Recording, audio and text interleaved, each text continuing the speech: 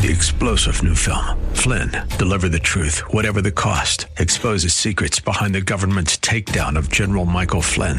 Flynn knew what the intel world had been up to. He ordered the first audit of the use of contractors. This set off alarm bells. He told the truth. He was the most dangerous person for Donald Trump to hire. They had to get rid of Flynn. Flynn, deliver the truth, whatever the cost. Available now. Watch it today. Go to salemnow.com. salemnow.com. You are about to listen to Signpost, a thought that points us back to God. My mother was a homemaker, not a college professor. Nevertheless, in her bones, she knew the answer to Professor Samuel Eliot Morrison's historic questions. He asked, how many countries have won their independence? How many have secured their freedom? We secured our freedom because we were a people who learned to love the law. My mother insisted that the policeman was my friend. He upheld the law for my good. Although she may not have known that the Bible shaped the minds and formed the hearts of our founding fathers, she rejoiced to live in a country that they created. If we banish the Bible from public places, will we become a very different public? Independence freed us to experience freedom of worship, and biblically informed worship made us a freedom-loving people. I am Pastor William Boylan. This is an American Signpost. Visit PastorBoylan.com to learn more about how history instructs our country's way back to God. That's PastorBoylan.com. Welcome to Signpost. Signpost has been posing one question. How can America's past shed light on her future? Join Signpost host Pastor William Boylan and his son, author Andrew Boylan, as they visit America's foundation to understand better what's happening in the world today. Get ready to hear about America's beginnings, as you've probably never heard before. Now, let's join Signpost. Welcome to Signpost. I'm Pastor William Boylan. This is Signpost. I'm really excited this afternoon. Normally my son Andrew is here as a co-host, but today Andrew has a conflict, and his sister Alexandra Boylan is here with me, and she's a movie maker. She has made 2 faith-based films. She's got a couple in the works, and we want to talk about that and talk about faith-based film. But welcome, Alexandra, to today's broadcast. Thanks, Dad. It's good to be here. I'm excited to be your co-host for the day. Yeah, well, I'm excited to have you. Let me take a minute, Alexandra, and remind our listeners just why we call this Signpost. God is real, and God is active, and God announces the fact in the Bible that he gives signs. In fact, Jesus made, or condemned, I guess that's a better way to put it, he condemned the leaders of the nation in his day because they couldn't see the signs of the times. He says, you see the signs in the sky, you know if it's going to be good day tomorrow, a bad day. And, of course, we up here in New England, up here in the Boston area, we have the ocean beside us, and we know that the old saying is, red sky in morning, sailor take warning, red sky in evening, it's okay to get out there and get in your boat. We know that. And so it was true in ancient times in Israel when Jesus was here among us, that there wasn't a way in which people could tell the weather without having the Weather Channel. Now, but Jesus said, you see all of that, and you're very up to date on these signs, but you don't see the signs of the times. And I would suggest to you that what Jesus was really saying to them is, you don't know who I am, because Jesus is the sign. He is the great sign that God has sent into the world. In fact, and we don't want to make this a Bible study on the book of Isaiah. We want to talk about movies and faith-based movies, but it might be wise to remember as we begin that in ancient times when Isaiah was alive and the king of Israel, whose name was Ahaz, was frightened to death that the nation might be invaded and that the Assyrians might take it over. And it was also possible that the northern tribes of Israel might even be in league with or in agreement with the northern nations, the Gentiles, and help them to conquer Judah, Jerusalem in the south. And And Isaiah was speaking for God when he said, "Oh, ask a sign, ask the Lord a sign, ask a sign in order to comfort you." And that was the point. In order, Ahaz, that you might know that God is really with you. And Ahaz says, "I won't do it. I won't ask for a sign." And Isaiah, again speaking for the Lord, says, "You weary men, are you going to weary your God also? Okay, you won't ask for a sign. I'll give you a sign. The sign is this: a virgin will conceive and bear a son. You'll call his name Emmanuel."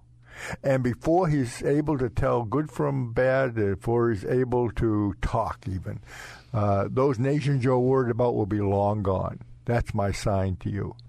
Well, God gives signs. He announces his presence. He tells us what to look for. And so we have chosen, Andrew and I, as we do this regularly, to talk about signposts. And I just wanted to be clear as we begin today with Alexandra and the whole movie industry and the presentation of the faith through film. I wanted just to be clear with you who are listening that that's why we call it signpost, because we believe God makes himself known and he is interested in us following him. I mean, why did Jesus say, "Follow me," if he didn't want us to? And how can we follow him unless we have some signs to go by? We don't just get on the highway and drive and hope for the best. We follow the signs, and the signs take us to where we're heading. It's the same thing with the faith. We have signs to go by, and so we call this broadcast Signpost because again, we're trying to discern in a sober way. In other words, not be fanciful about it, but we're trying to discern what God's doing among us as Americans. So often we call it even American Signpost. Well, with that said, Alexandra, welcome again. Welcome to today's broadcast. Thank you. Glad you're here. And I had a question for you. I thought we might start it out, and it's a good question. And it's one that I have, and I think that others listening may have it too. What's gone on? What has happened to Hollywood that they would approach you, and they did, to make a faith-based film? Tell us how you see it from out there on the West Coast. From the West Coast? First off, I think that the audience for faith-based has always been there. I just think that when God's Not Dead came out and broke box office record, Hollywood, I hate the word Hollywood because it really stands for a whole bunch of people. I mean, Hollywood is based on people. It's not really like Hollywood, but everyone calls it Hollywood. But it's just a bunch of people in rooms making decisions. And I feel like the word Hollywood sounds like it's like the Wizard of Oz, where there's like some Oz behind a black curtain, and that's not really true. It's a whole bunch of different people making choices. But I feel like Hollywood, or people who work in Hollywood, want to make money. Money is always a driving force. So when God's Not Dead came out, and that was sort of an independently driven film, made tons of money. And Hollywood said, oh my gosh, there's an audience for faith-based films. I don't think the audience ever was not there. I think people weren't making films for that audience that were getting mainstream attention in the movie theater. So now Hollywood is picking up and wanting more faith-based films because I think they want to make money. But I actually think, too, that a lot of content right now that's coming out that even says it's for families isn't even for kids. So even people who do not believe in God are watching and bringing home faith-based films because they're the only clean product they can have their kids watch. Tell us a little bit. Tell our audience as listening to us a little bit about your own experience. I mean, you've produced 2 films now, Catching Faith and Wish for Christmas. Fill us in on how that all happened, and don't neglect to tell us, if people want to see those films, what are they going to see? I think God called me to make faith-based films. I think this is what God wants because it wasn't something I was going after. And then I got the opportunity to do it, and it just felt, I really believe that that's what God wanted me to do. And I think that whenever there is a way to capitalize on financial benefits, you're going to have a lot of non-believers jumping on board and making faith-based films. And I think God probably is going to call the people who are like, well, you really have a heart for me, therefore you can make a film and really talk and speak the truth instead of non-believers who come in and make faith-based films because they want to capitalize on the money. And then the message is watered down and they don't really know how to tell the message because they aren't believers. I mean, I know some people personally who are not believers who make faith-based films because they want to make a lot of money. But then you watch those films and I feel like people think Christians are not wise people and they could watch a movie and think, oh, that's for me because you called it faith-based. I think God knows we need more people who are truly filmmakers and truly Christians making movies, telling stories to represent the faith. Well, tell us fill me in on what you would like to tell me about this whole experience and like to tell our audience in terms of what you've experienced as a filmmaker and what excites you. Well, I'm excited to make women-driven stories because I feel like a lot of films are geared to men. That's just the history of filmmaking in the world. And so it's exciting to me to especially be in faith-based as a female filmmaker because there aren't a lot of female-driven faith-based films or created by female. So I do believe that God called me as a woman to step into that arena and take over. And that excites me. It excites me to tell women's stories from women perspectives as opposed to women's stories from male perspectives. Because sometimes when I'll watch a movie, I can tell a guy wrote it. If it's about a woman. That's what a guy's perspective of what he thinks a woman thinks is. And why our team is with 2 women and a man. Because you need to have men and women telling stories. Because I don't know how a man thinks. I'm a woman. So we have a man, John K.D. Grimm, who writes. And but it's been really excited right now because we're about to go to Cuba. Because we were invited to do a movie tour. We got a call from India. We've gotten calls from South Africa. And I think women all over the world are relating to Catching Faith and excited to see a movie that speaks to them about a woman that is dealing with stuff that women are dealing with on an everyday basis. And so that really excites me when we get messages from women who said that it spoke to them or changed their life. So Catching Faith. And Catching Faith is on Netflix, which is really incredible because that means that millions and millions of people in America have watched Catching Faith because 39 million subscribe to Netflix. Wow. So I think it's 39 million. My goodness. Or something like that. I don't know if I'm using the right terminology, but social media, this whole idea of the ability to spread the message far and wide and fast is mind-boggling. And movies are such incredible ways to spread the message because you're inside somebody's home. Well, that's it.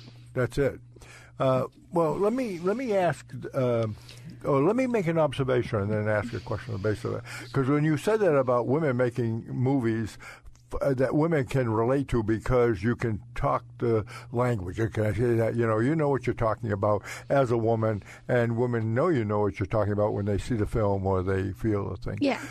It's true in a lot of areas. I think about the representation, maybe more in television than in movies, of how pastors have been represented, in storylines and what have you. And it really, if you really knew the church on the inside, and you knew most pastors, it bears these representations bear no resemblance to reality. It's a stereotype. Right. I think that's the best way to put it. A stereotype of what somebody thought a pastor should do, be, look like, whatever you want to call it. Which is why I casted a very, very good-looking man to play a pastor in Wish for Christmas. Do you know that? Well, yeah. Well, Jeff Schroeder from Big Brother, if you guys have seen Big Brother, and he's now a host on the Daily Blast Live. Jeff Schroeder plays Pastor Paul in Wish for Christmas, and I actually did that on purpose because of the stereotype that they always cast older men. And I'm like, my pastor in California is a young, very attractive man, and I hate that stereotype. So that was one thing I wanted to fight against. Yeah, but when you're doing the same thing by breaking the mold, and presenting it, yeah. Yep. And one of the things that happened with Catching Faith, and one of your questions earlier, and just talking about why is faith-based, like I said, I think faith-based is doing well because it's the only content people can get that's actually clean. And when I showed Catching Faith in Wisconsin, we had a lot of people come up to us at the end of the screening saying, I'm not a Christian, I'm not a believer, but I take my kids to these movies because I know that that I can enjoy the film and not be worried that they're going to say or do something inappropriate. So I think that's why they're doing so well, is because everybody can trust that it's not going to be inappropriate. Or even like nowadays, even films that are made by Disney, not always trustworthy. They'll always have an innuendo or something that, you don't want your kids to see. You just want them to get to see. I mean, when we were kids, the movies came out, you had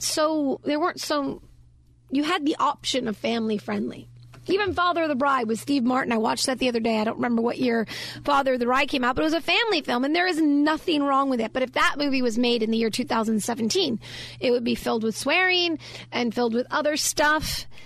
Why that's happened, I don't know. Why we've created such dark content is, again, but it's gonna be now the pendulum is swinging the other direction, and now I think people are saying, no, I want clean entertainment. I'm sick of all the junk and all the darkness. So, well, as a pastor, as a Bible teacher, I have hopefully some insight into that.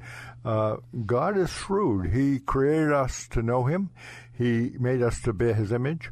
He has a plan for the world. God is not staggering around trying to figure out something to do or something that might work. No, He knew from the day He began by calling forth light, because that's the first thing He did. Let there be light. There was light, and from there everything else came forth. He knew exactly what He was doing. And one of the basic bottom lines that we tend to forget, we Christians even, far less persons that haven't really grappled with why is there a Bible and what is it getting at? I mean, it's mysterious to many people, and I understand that. But the biblical idea is that for rational people who have been given by the grace of God minds and not just instincts, who can think things through and can think the thoughts, and isn't this a marvelous thing, think the thoughts of God after Him. The strategy, it seems to me, of the Lord in producing this kind of creature, man and woman, in doing that, He brings suffering in, and it's His doing. I'm a student of the book of Revelation, and I'm not looking in Revelation, by the way, for signs, not like we talk about on Signpost, in other words, signs of the end and all that. No, what I'm looking for is the unveiling of the mind of God. That's what Revelation, I think, really is. It is, Jesus had the mind of His Father. When you read the account, Jesus says, I don't do anything I haven't seen my Father doing, and I don't say anything I haven't heard Him saying. Jesus had insight. He knew His Father's mind. And I'm talking about Jesus not in His divinity. Jesus is the God, the Son. He created the world. He created everybody in the world. Jesus is really the incarnation of the Creator. There's nothing less. And He did that periodically in His ministry. He gave a blind man his eyes. He did things that a creator does. But He also was truly human. And in that way, He limited Himself. He limited Himself in knowledge. He didn't know when the end was coming. He limited Himself in strength. He got tired. He limited Himself purposely, and He suffered. He endured suffering.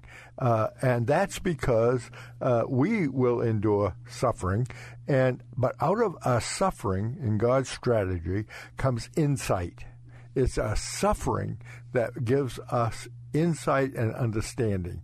There's a reason why the first book of the Bible, and I don't mean the first in the sequence, the first book of the Bible in the sequence of books is Genesis. I know that.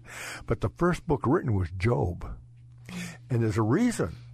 Because it's the basic bedrock bottom line of the Bible. At least I think so.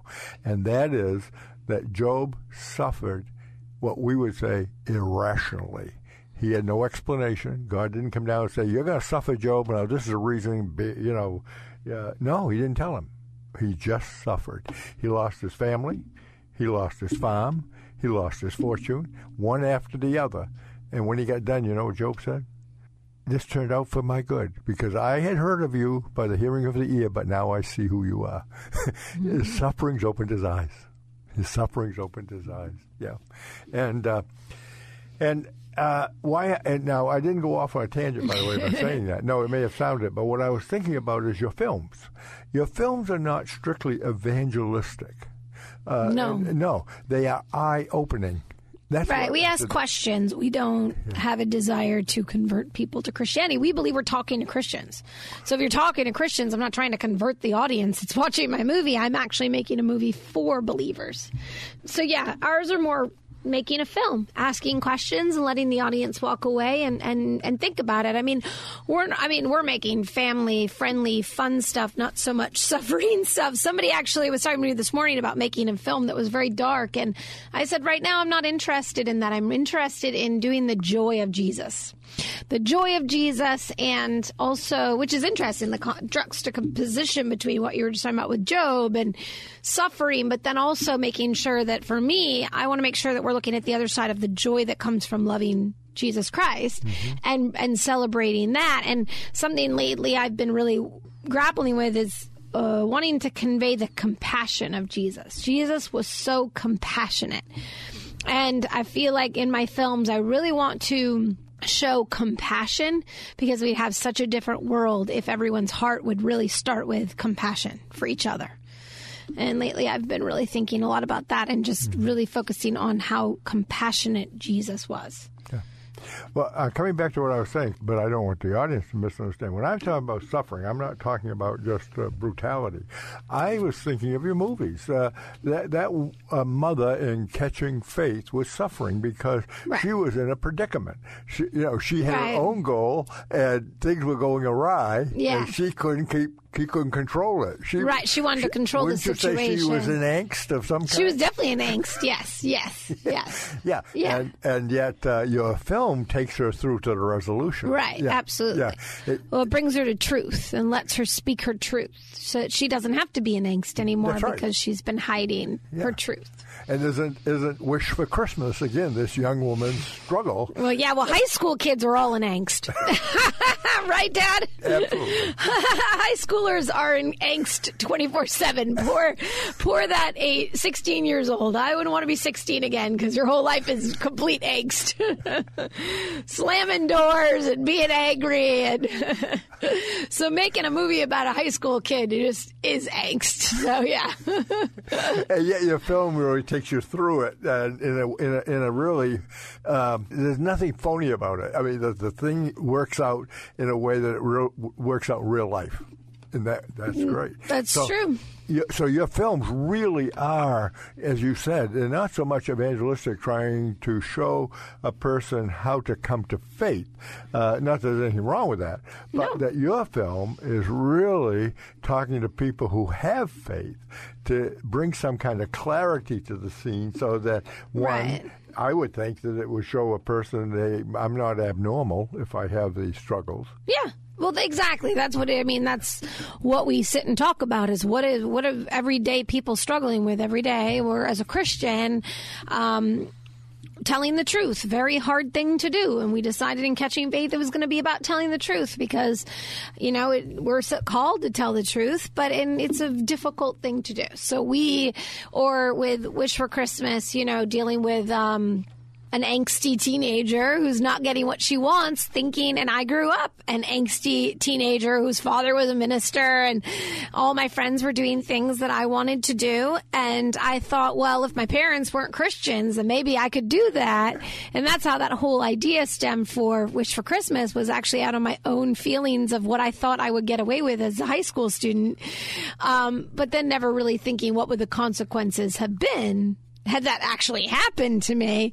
And that's what was fun with Wish for Christmas, was exploring what if that did really happen, and who would I be as a human being, and who would my parents become if the light of Jesus Christ was removed from their heart. And that's what we explored. So yeah, because what happens when Jesus is removed from a heart is one has only himself or herself to fall back on. Exactly, and that's exactly what the parents do. They become completely self-centered. They went from selfless to self-centered, which is a mirror of the character of the girl, who is also self-centered. So it's a great way to show for her to see what she is like. She can't see herself until her parents become that. And then she's like, "Ooh, I don't like that so much." It's like a mirror. She gets to see what she looks like. So. Yeah. Yeah. Well, you've been listening to Signposts, and I'm talking with my daughter, Alexandra. She's, in a way, sitting in as a co-host, not just as an interviewee. Normally, my son, Andrew, is here, and we have a discussion on issues of the day and how the Christian faith impacts them. And now Alexandra and I have been talking about film because she's a filmmaker. She's made 3, but 2 of them have been very focused on the Christian life, the Christian faith, and how it works, and helping people see the movie to really sort out for themselves what really is this faith in Christ all about on a practical level when people are living it. And they've made wonderful films. So right now we're going to take a break, but we will be back for more on this very interesting, I hope, and certainly productive discussion. Wonderful. Stay tuned. 3-star General Michael J. Flynn, head of the Pentagon Intelligence Agency, knew all the government's dirty secrets. He was one of the most respected generals in the military. Flynn knew what the intel world had been up to. He understood its funding. He ordered the first audit of the use of contractors. This set off alarm bells. The explosive new documentary, Flynn, Deliver the Truth, Whatever the Cost, uncovers the facts behind this scandal. Flynn told the truth. He was the most dangerous person for Donald Trump to hire. I find out the worst enemy that I'm going to face in my life is right here in America. They took my assessment and they wanted me to change it. And I was like, I'm not changing it. They had to get rid of Flynn. With in-depth interviews, archival footage, and never-before-seen personal records of the man behind the headlines. I just felt like I was drowning. Flynn, Deliver the Truth, Whatever the Cost. Available now. Watch it today. Go to salemnow.com. salemnow.com.